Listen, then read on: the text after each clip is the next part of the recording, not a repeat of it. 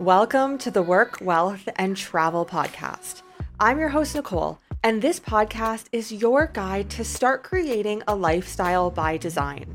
From entrepreneurship, money and finance, taxes and residencies, and everything in between, this show highlights the nuances of a true global citizen lifestyle. Let's dive in. Welcome back to the show. And in today's episode, I am speaking to Lorraine Dallmeier. So she is a biologist, a chartered environmentalist, a digital entrepreneur, and the award-winning CEO of Formula Botanica, which is the world's leading formation school. So Formula Botanica has trained over 19,000 organic cosmetic formulators and industry beauty entrepreneurs in over 180 countries. It was also voted the most influential person in natural beauty for 2020 and awarded the Digital Achiever of the Year award for the cosmetics industry by Google. Lorraine is on her way to achieve her mission to teach the world how to formulate beauty products. So I was very intrigued by this episode. And it sounds like it may be somewhat off course of the podcast, but it totally is not, because we dive into how she started a business in the beauty industry from ground zero. And if you know anything about the beauty industry, which I think we all do these days, it is a beast. There is so much money that gets poured into it from large organizations, and it's so difficult for grassroots companies to really have a starting and trying chance in the industry and to really try to make a change in the industry as well. So I was extremely fascinated by this conversation with Lorraine, hearing more, not only about this industry, but about how she built up her business and what that journey over the decades has looked like for her. So let's dive right into it. I would love to hear more about your story, where you got started, and how you got to where you are today and what that journey has looked like for you. Yeah, so let me give you the sort of short history of how I got to where I am. So I'm Lorraine Dallmeier. I'm the CEO and owner of Formula Botanica, with the online organic cosmetic formulation school. So we teach people how to make their own skincare, hair care, makeup with natural ingredients. And for me, it all started many years ago. I was working as an environmental scientist in the energy industry, and I kept coming up against the glass ceiling. And I didn't like that at all, because I was really hungry for more. You know, I wanted to prove myself. I wanted an amazing career. And I went on maternity leave. And actually, at that point, I was watching the BBC's Apprentice. And I don't know if you've ever watched The Apprentice. I know you're from Canada. I don't know if they have the equivalent there. I know there's the US version. We won't talk about that. But I was watching all these people bumble around, and I was thinking, you know what? If they can do it, so can I. And I was slightly sleep deprived with my baby, but I thought, what could I do? And I got really into DIY beauty at that point. So I created my own iPhone app that taught you how to make DIY beauty products. And it took off. It did really well. It was downloaded in over 100 countries, lots of amazing reviews. I got featured in all these glossy magazines. I really hustled to make it a success. And at that point, I thought, I'm going to start my own skincare range. That will be the next thing that I do. How do I do that? Because, of course, I didn't know how to formulate at that point. Studied biology, but they don't teach you this sort of stuff at university. So I took an online course, absolutely loved it, got on really well with it, geeked out on the science, and I thought, this is amazing. And then I was one of the first ever students of Formula Botanica. I had the opportunity to buy the program, to buy the school. And at that point, it was a one-woman side hustle, just a handful of students, nominal income. But I absolutely loved it. And I thought, you know what, this has changed my life. This could change the lives of others as well. So I bought Formula Botanica as part of the business I'd set up, had my app, had the school, and I went for it. And I started to teach myself all these digital marketing techniques. And within 4 months, I'd basically made enough money for me to quit my job, which was amazing because I could be at home with my baby and my toddler. And since then, it's just sort of exploded around me. And it's not a one woman side hustle anymore. It's now me with 40 staff. I work full time. Clearly, this isn't an hour a day anymore. And yeah, it's been a huge global success. We have almost 20,000 students in over 180 countries. And yeah, we bring in millions through our online courses every year. So it's been a wild roller coaster ride. And I guess that's a short summary of the last decade or so. Wow, that's amazing. Yeah, definitely a short summary to say the least. So I would love to hear, what did it look like? You really, it sounds like having not too much experience back then in online business, and you're just kind of thrown into it. You're like, I'm going to buy this and it's going to become something. So what did that journey from basically zero to now a seven-figure plus business, what has that looked like in a very short nutshell? I just love figuring stuff out. I love creating. So I've been a content creator since I was 15, 14 years old. So we got the internet at home in 1995 when I was 15. And I was like, I'm going to learn how to make my own website. And, things haven't really changed since then. I always like to throw myself into new things and experiment and try stuff out. And that's really how I started as well, because you're right. I knew nothing about running an online business. My parents were entrepreneurs, so I picked up that sort of mindset of let's just go and try stuff. And yeah, I just threw myself into it. I learned how to do the tech. I learned how to do the e-com platform. I learned how to work with payment process. I learned how to create an online course. But, all these things are figure outable. You can figure it out. As long as you have a little bit of savvy and drive behind you to make it a success, I don't see why this should stop anyone. Yeah, I totally agree. I love the saying. I know it's not my saying, but everything is figure outable, because it really is. And you have to have that mindset to get through anything. So, what are some of the biggest lessons that you've learned in this journey from zero to where you're at now? I'd say the biggest one by far is that consistency is the thing that will bring you success. And I have watched so many people fall by the wayside, fall at the first hurdle because they're not consistent.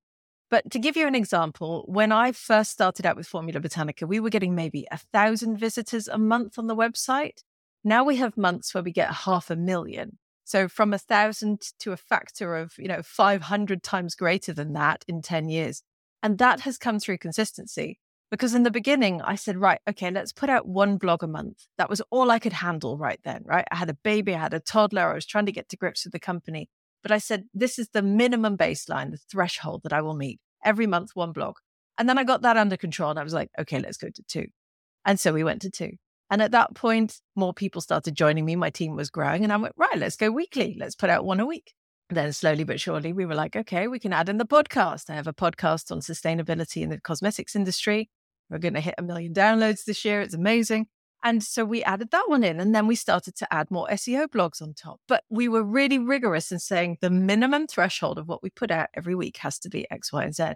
And because of that consistency, it just adds, it just grows. And I take that approach in absolutely everything I do. So I try something, I figure out what works, and then I just keep showing up to do the same thing. Because so many people sort of go, it's all too much. I feel overwhelmed. And because of that, I'm doing nothing.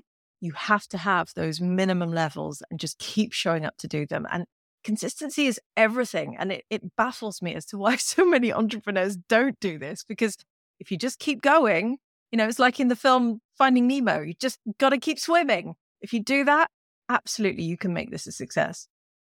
Yeah, I totally agree. I was listening to, I don't know if you know Alex Hermosi. I love consuming his content. And yeah, you're a huge business owner. Of course you do. And I remember him saying, I think I was watching one of his YouTube videos and he was saying, I've had a podcast for, I think it's 7 years now. And nobody knew about it 5 years ago. But because I was consistent, that is what has brought me here today. Yeah. Just got to keep showing up. You just got to keep trying. And overnight, there is no such thing as overnight success. Everyone looks at you when they first see you and they think, oh my God, look at that overnight success. No, there's like 10 years of hard work behind it for absolutely everyone. And it's very easy to overlook that. Yeah, could not agree more. So you mentioned in what you just said that you figure out what works and then you're consistent with that. But my question is, how do you actually know what's working and what's not working, or what's going to work and what's not going to work in the future? A lot of it is about just trying stuff out and testing it. And again, I've seen that people are very reluctant to just put themselves out there and try stuff. But, you have an audience. When it was just me in the beginning, I would go and talk to those people every single day. I'd be the one showing up in groups. I'd be the one DMing them. We started running live events very soon into the whole journey with Formula Botanica, because I realized that being face-to-face with our customers is gold. And once you can actually talk to those people and find out what they feel, what makes them tick, what problems they have. You can figure out exactly how your products and services fit with that. So it's just about trial and error. And it seems to terrify a lot of entrepreneurs and just a lot of people in general, because you have to just throw yourself out there and say, okay, well, I'm going to try this one thing. Tell me what you think. And then if everyone comes back and goes, that sucked, then don't do that. Go and try something else, or go and talk to them and find out what they didn't like about it so you can improve it. Some of our best courses are ones that we created together with our students, because what we would do is say, right, we're going to teach you about this topic. Right, now we're going to run a webinar on it. Tell us every single question you have about this topic. Just keep them coming. And they would overwhelm us with questions, and we would sit there and answer every single one of them. And then we'd be like, they've created the course for us. And we'd get it all transcribed, and we'd take that content and repurpose it and turn it into course lessons. And we have courses where we hardly get any questions because every single one of them has already been addressed and answered in there. So it's just about putting yourself out there and talking to people. Yeah, I think that's a really great method. Even for me, it kind of reminds me a little bit of myself. Whenever I get questions through any form of media, through direct message, through social media, whatever that looks like, I always write them down, and, I'll answer them in the moment to that one person, but I write them down because if one person is asking this, probably a lot of people are thinking this or have this question, but don't even know they have this question. Yeah, absolutely. You just got to talk to people. And often people think that as a business owner, you have to be able to read people's minds. No, you just have to put yourself out there and talk to people. Yeah. Yeah, completely agree. So what are some of your top tips for anybody who is looking to start in the online business space? So I think nowadays, the best way to put yourself out there is through organic marketing. I think a lot of people get started in online business and think, I'm immediately going to put all my budget into ads, into affiliate marketing. I'm going to try and spend my way to the top. But I'm always a big fan of slow and steady wins the race. Because if you just keep showing up and putting out really good quality materials, free ones in particular, you're going to start attracting people to you. If you show up and you talk to people and you take the time to get to know them, they're going to follow you. And it takes time to build that up. I didn't get to 7 figures straight away. It took me several years to do that by just continuously bringing that consistency element into it that we talked about earlier. So I think nowadays there's this big rush from people, and they expect when they start an online business that it will be an overnight success. But I think if you go into it, not as the hare, but as the tortoise, sort of expecting to just turn up every day and take one step and just keep going forwards, that is absolutely the best way forward. And I think nowadays you have to expect to be visible. Put yourself on a YouTube channel, put yourself on a podcast, put yourself on live streams on social media. Make sure that people can connect with you, see you, learn from you, get to know you. And that is how you grow a following bit by bit. It's really that simple, but it's also terrifying for many people, which is why so many people don't do it. But you've got to get over that hurdle. You've got to just get out there and put yourself out there. Yeah. Yeah, I completely agree. Being visible is such a big component and such a major component that I feel like it's very difficult to grow something nowadays. I'm sure it is possible if you are not visible. But I was just speaking to somebody about this the other day, and I know that you can definitely attest to this, is it's hard to be visible. And it's hard to show up every day when you're not doing something that you are passionate about. So really it's your passion. And I can tell this is your passion. What I talk about on my podcast is like hella my passion. That's why I'm living this life. And so if you're not really talking every day and creating the content and making the courses about something that's your passion, and it's so crazy because every time I talk about this, I get goosebumps and I'm like, that's a great sign. Yeah. If it's not your passion, it's not going to be sustainable. That's so true. You have to have a mission. And we always say this to our graduates as well, because they take our courses, they learn how to formulate, they start beauty brands. And we always say to them, don't just start something because, you like it or because you think it's good for your skin. Make something so you can make a brand that can change someone's life. Because you can make a difference in the world, even through something tiny. And when it comes to a cosmetic product, you can change someone's life by making them feel better about themselves, or by creating a product that saves time for them, or by protecting them from something. There are lots of different ways of addressing that. But you have to have a mission in the world, and your brand has to drive that mission forwards, because otherwise, you're right, it will just sort of fall by the wayside, and you will lose your passion eventually as well. It has to be something that gets you out of bed in the morning and makes you want to go, you know what, I'm going to go change the world with my business today. Totally agree. So in saying that, what is your mission with your business? So I very much want people to step out of the madness of the mainstream beauty industry and learn how to create their own formulations. Because if you think about it, the history of the beauty industry is fascinating. This is one of my favorite topics. I talk about this on my own podcast as well, the Green Beauty Conversations. We've been sort of told for the last 150 years that we're not good enough unless we buy the beauty products created by mainstream beauty. And it's got worse and worse in the last, say, 4 or 5 decades. Because if you think back to the 70s, 80s, even 90s, we didn't have that many beauty products on our bathroom shelves. Whereas now the average woman in the Western world has 40 skincare and cosmetic products on her bathroom shelf at any given time. That's incredible. And we do that because we're constantly being told, you're not good enough, you're not thin enough, you're not pretty enough, you're not young enough, you're not white enough, all these horrible messages that have subliminally been shared with us by the beauty industry for years. And also the products they make, they're not that great. I'm left pretty neutral by them, to be honest. And I think there's this wonderful world of botanicals out there. You can work with these amazing plants, create these fantastic formulations for yourself, for the skin, for the hair, even some color cosmetics. And it sort of grounds you. It's like we ask our students, how do you feel when you formulate? I'm centered. I feel grounded. I feel at peace. I feel like I've found my home. And that kind of feeling, that's important in the world nowadays, where so many people are struggling with anxiety and their mental health. To find something that grounds people so much and connects them back to nature and then allows them to create something with their own hands. I mean, that is beautiful. And to then be able to step out of their jobs, create a brand with it, and actually take on the mainstream beauty industry and support their families potentially. That's so exciting. And we have watched thousands of our graduates start beauty brands. And some of them stay really small and they just sell locally, local markets or through their website or whatever. And some of them, they aim for global domination. And we have graduate brands who have raised tens of millions in investment funding, who are stocked in Sephora and Target and Boots and all over the world. So it's incredible to see how we're changing lives by teaching this really practical skill that people didn't even know they could learn. And then those people are going out into the world and they're changing lives as well. So it's this huge ripple effect, which is incredible. So that's my big passion, my big mission.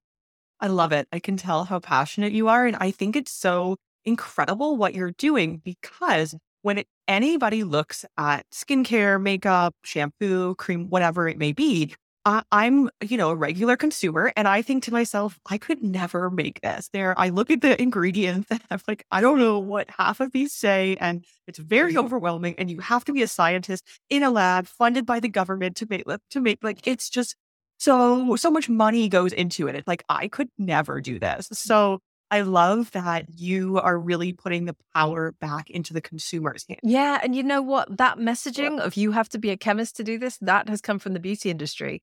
Because one of the pioneers of the modern beauty industry was called Helena Rubinstein. And she, if you look her up, she's a formidable entrepreneur. She created this incredible business in the early 1900s. And she was a marketer, and she decided to wear lab coats in her. And so by seeing her in a lab coat, everyone thought, oh, you have to be a chemist to do this. And now if you go into a department store, there are people wearing lab coats selling your beauty products to you. Like beauticians in salons now also wear almost the sort of white lab coat uniform. If you watch the adverts on TV or on the billboards, they blind you with these big scientific terms, and they're often wearing lab coats. And so I often play lab coat bingo whenever I'm watching TV, because one will come past at some point. But the cool thing is, the earliest known formulation that we found is 5,000 years old. And it was found on an ancient Egyptian scroll for a face cream that was called How to Transform an Old Man into a Youth. Like literally nothing has changed in 5,000 years, right? And actually, if you look at how some of these formulations were put together, in reality, not a hell of a lot has changed in terms of the techniques they use to create cosmetics. Yes, we have more modern ingredients nowadays, but we're still using the same plant-based oils that we used thousands of years ago. We're still using the same butters and waxes and essential oils and flower waters and all these incredible ingredients that we still love so much. So yeah, the mainstream beauty industry has pulled a real number on us there because they've all made us internalize this message of, I have to go and buy your stuff because otherwise, how else am I going to get it? Yeah. Wow. That's really interesting about the ancient Egyptian. And it really goes to show you like 5,000 years ago when they were advertising the same things that we are now advertising. Yep. Yep. Things changed at all. Interesting. So now I have used, and it sounds like maybe you've probably used a similar app or maybe even created a similar app. I have used the apps where I think it's called Live Clean, Think Dirty, or the opposite or something. I don't know. And you basically can go into the pharmacy and scan the product, and it will tell you on a scale of 1 to 100 how good, how bad the product is. And for me, that's the only way that I can really know if this, like, I don't know what all of these chemical ingredient terms mean. So that's the only really way that I can know. And I think a lot of consumers can know if the product is good or not. I think good meaning like to a degree, because I don't think really any of them are that great. Are those apps accurate? And is there kind of a behind the scenes that we should know about these apps? Are they maybe funded by somebody and they shouldn't be? Or I don't know. What does that look like in terms of these apps that I think we're all increasingly using? That's a really good question. I've never been asked that in a podcast interview before, actually, but it's a great question because the answer is that all of these apps are very well-meaning. They really want you to make great choices in your cosmetics. However, you can't assess the overall formulation by looking at one particular ingredient in it. Toxicity is a really complex subject, but to put it into perspective, you can die from consuming too much water. Like if I drank a bathtub of water, I could die. If I just have a tiny amount of it, obviously, I'm absolutely fine. And so a lot of these apps misrepresent what toxicity means. Now, saying that, there are some ingredients used by the mainstream beauty industry that, yes, if I got in a bath of sodium lauryl sulfate, I probably wouldn't survive it. But if it's in 0.5% in my shampoo, it's okay. And that's where these apps start to become a little bit pseudoscientific. So we don't work with them. I don't really rate them, but they mean well. That's the core message to take from this. What I would do instead is just buy from indie beauty brands who are really transparent about the ingredients they use. And there are so many incredible indie brands all around the world. Like if you went to our website at formulabotanica.com, we have a graduate gallery at the top. You can click on it, search by your region of the world. There are hundreds of graduates sat there who sell the most incredible formulations. And they're all based on plants. They're all based on incredible ingredients. And I think that's the difference. So rather than looking at what's bad, we just flip it and say, what's good? What are we actually looking for? We don't even work with synthetic ingredients in our courses because our students don't want it. So we just work with natural and botanical ingredients only. That's so interesting. I had no idea about it. It really is the quantity of the ingredient. And I guess it is hard for a digital app to measure what that's going to look like. Interesting. And they won't know. That information is proprietary anyway. You will never know how much of something is in a formulation unless the brand has specifically told you. Now, saying that, there are some ingredients that I would avoid at all costs, particularly liquid plastics. Like it really annoys me that the beauty industry has to put hundreds of liquid plastics into their formulations. There's so much plastic in the world. Like, do we really need liquid plastics in the waterways as well? But in general, a lot of it is fear-mongering because most of the ingredients that are used are typically okay, but we don't work with them. They just don't even feature on our radar screen. So is it difficult for a lot of your students who have these really great skincare brands? Is it difficult and or expensive for them to get in stores, get seen, really have this big visibility when there's a few big giants on the market who probably don't want all of these smaller brands to come in? That's a good question. It's very doable if you have the hustle in you. Like you can see that when someone is really passionate about bringing that world-changing mission into the world, that they will smash through all of those barriers. I think most small brands, first of all, it's very affordable to start a beauty brand, which is why so many women have been doing it for hundreds of years. Because even if you look back at the pioneers who started in the mid to late 1800s of the pioneers of the modern beauty industry, those were women who were starting brands in their kitchens at home. Even before some of them even had the vote, they were already becoming entrepreneurs, starting their own beauty brands. And not an awful lot has changed to today. because I think for many women in particular, it's something that they can very achievably do around their other responsibilities of work, life, family, that sort of thing. It can be very affordable to start a capsule range with 1, 2, 3 small products and to start to hustle them yourself through your own website, through your social channels. And at that point, once you've established yourself, that's when you can start looking for retailers. And you know what? There are so many small retailers out there who want to showcase those incredible indie brands. And if your listeners are not buying from those retailers yet, just go and look for them, because there are so many of them and they're incredible. And that's where you can find your feet. And at that point, once you've learned how to work with retailers, you can start to scale up and you can pitch to go to the Sephoras and the big players of this world. But it takes time to get there. It isn't so much that it's expensive. It's more that you just have to really be ready to hustle. So it's a different type of business. Yeah. And I love, and I'm sure it really benefits your students and every small business as well, kind of the movement towards shopping small business. So are Yeah. there any websites where it kind of can list all of the small businesses and maybe the UK where you are, or that in the States, that can really showcase shopping local? I think, well, I mean, I know we have Small Business, is it Saturday after Black Friday? There are lots of different initiatives like that around the world. But particularly for beauty brands, again, I would just say, if you want to buy from an indie beauty brand, come and look at our graduate gallery, because we have hundreds and hundreds of brands listed there all over the world. And you will know those people have learned how to formulate properly. They know what they're doing and they're creating amazing products. So that would be the best place to start. I think that would be easiest to access straight away if you want to find a local beauty brand. However, there are always local beauty brands around you wherever you are. It's just a matter of going into local stores, seeing what's on the shelves, going to local markets. You'll find them, believe me. Yeah, I love that. So, okay. So one last thing I need to talk to you about, and I know we kind of briefly mentioned this off of air, but it was about a book that I read recently, and I cannot think of the name for the life of me, but it was such an interesting book because I've never consumed any content that was similar to this. It wasn't saying buy for the big brand, the big skincare and makeup brands, and it wasn't saying shop local. What it was essentially saying was don't use anything. And so this was probably about 5 or 6 months ago. I started only using water on your face. And I would love your take on this, Yeah. because she was basically explaining how all of these chemicals and products, like we don't really know what they are that we're putting on our face. And water is really all that your skin needs to cleanse, like lukewarm water, you kind of like lightly scrub. It was a very fascinating book because, like I said, I've never heard anything along this line of just don't use anything when we're in a society that is so brainwashed.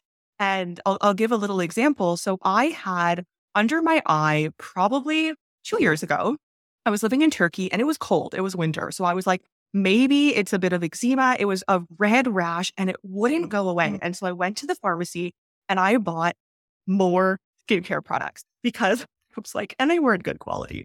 They were like pretty cheap skincare products, but we were so brainwashed and I was just like, I need to get rid of, and I had to wear makeup to cover it up. It looked like I had a black eye, like a red eye all the time. It didn't look good.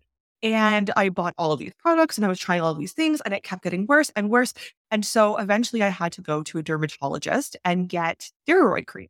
And that was the only way it healed. I still have no idea what it was, but putting steroid cream like basically on your eye, I knew that wasn't good. But that was the only way. And thankfully it has been gone since then. But now, 2 years later, I realized that that was from me using all of this crap that I bought at the drugstore in Turkey. And I was also using pretty expensive, yes, some cheap products, but some La Roche-Posay, don't know how to pronounce that properly, but some of the more expensive skincare products as well. And it was just not doing anything. And I've found since my skin has been a lot better. I had very acne prone skin, but it's been a lot better since I've just started using water twice a day. I make sure to kind of like scrub. And sometimes I'll use a face wash if it's really oily and I try to not wear any makeup. So I've found for me, that's kind of what works, but it's so crazy because it goes against everything the beauty industry is selling to us. Yes, it does. And I love that you've just shared that, because I also don't use an awful lot of skincare or makeup.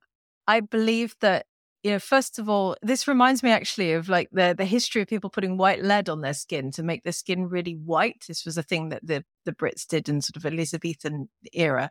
And what happened was it damaged their skin underneath. So they'd end up putting more and more of the white lead on over and over. And it's the same principle. We're constantly being taught if there's a problem, we have to put something on it.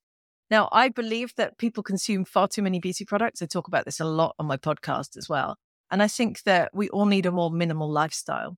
Now, saying that, cleansing your skin with water is great for removing water-soluble dirt on your face. It won't remove the oil-soluble dirt, but that doesn't mean you have to cleanse every day. You cleanse when you feel like you want to.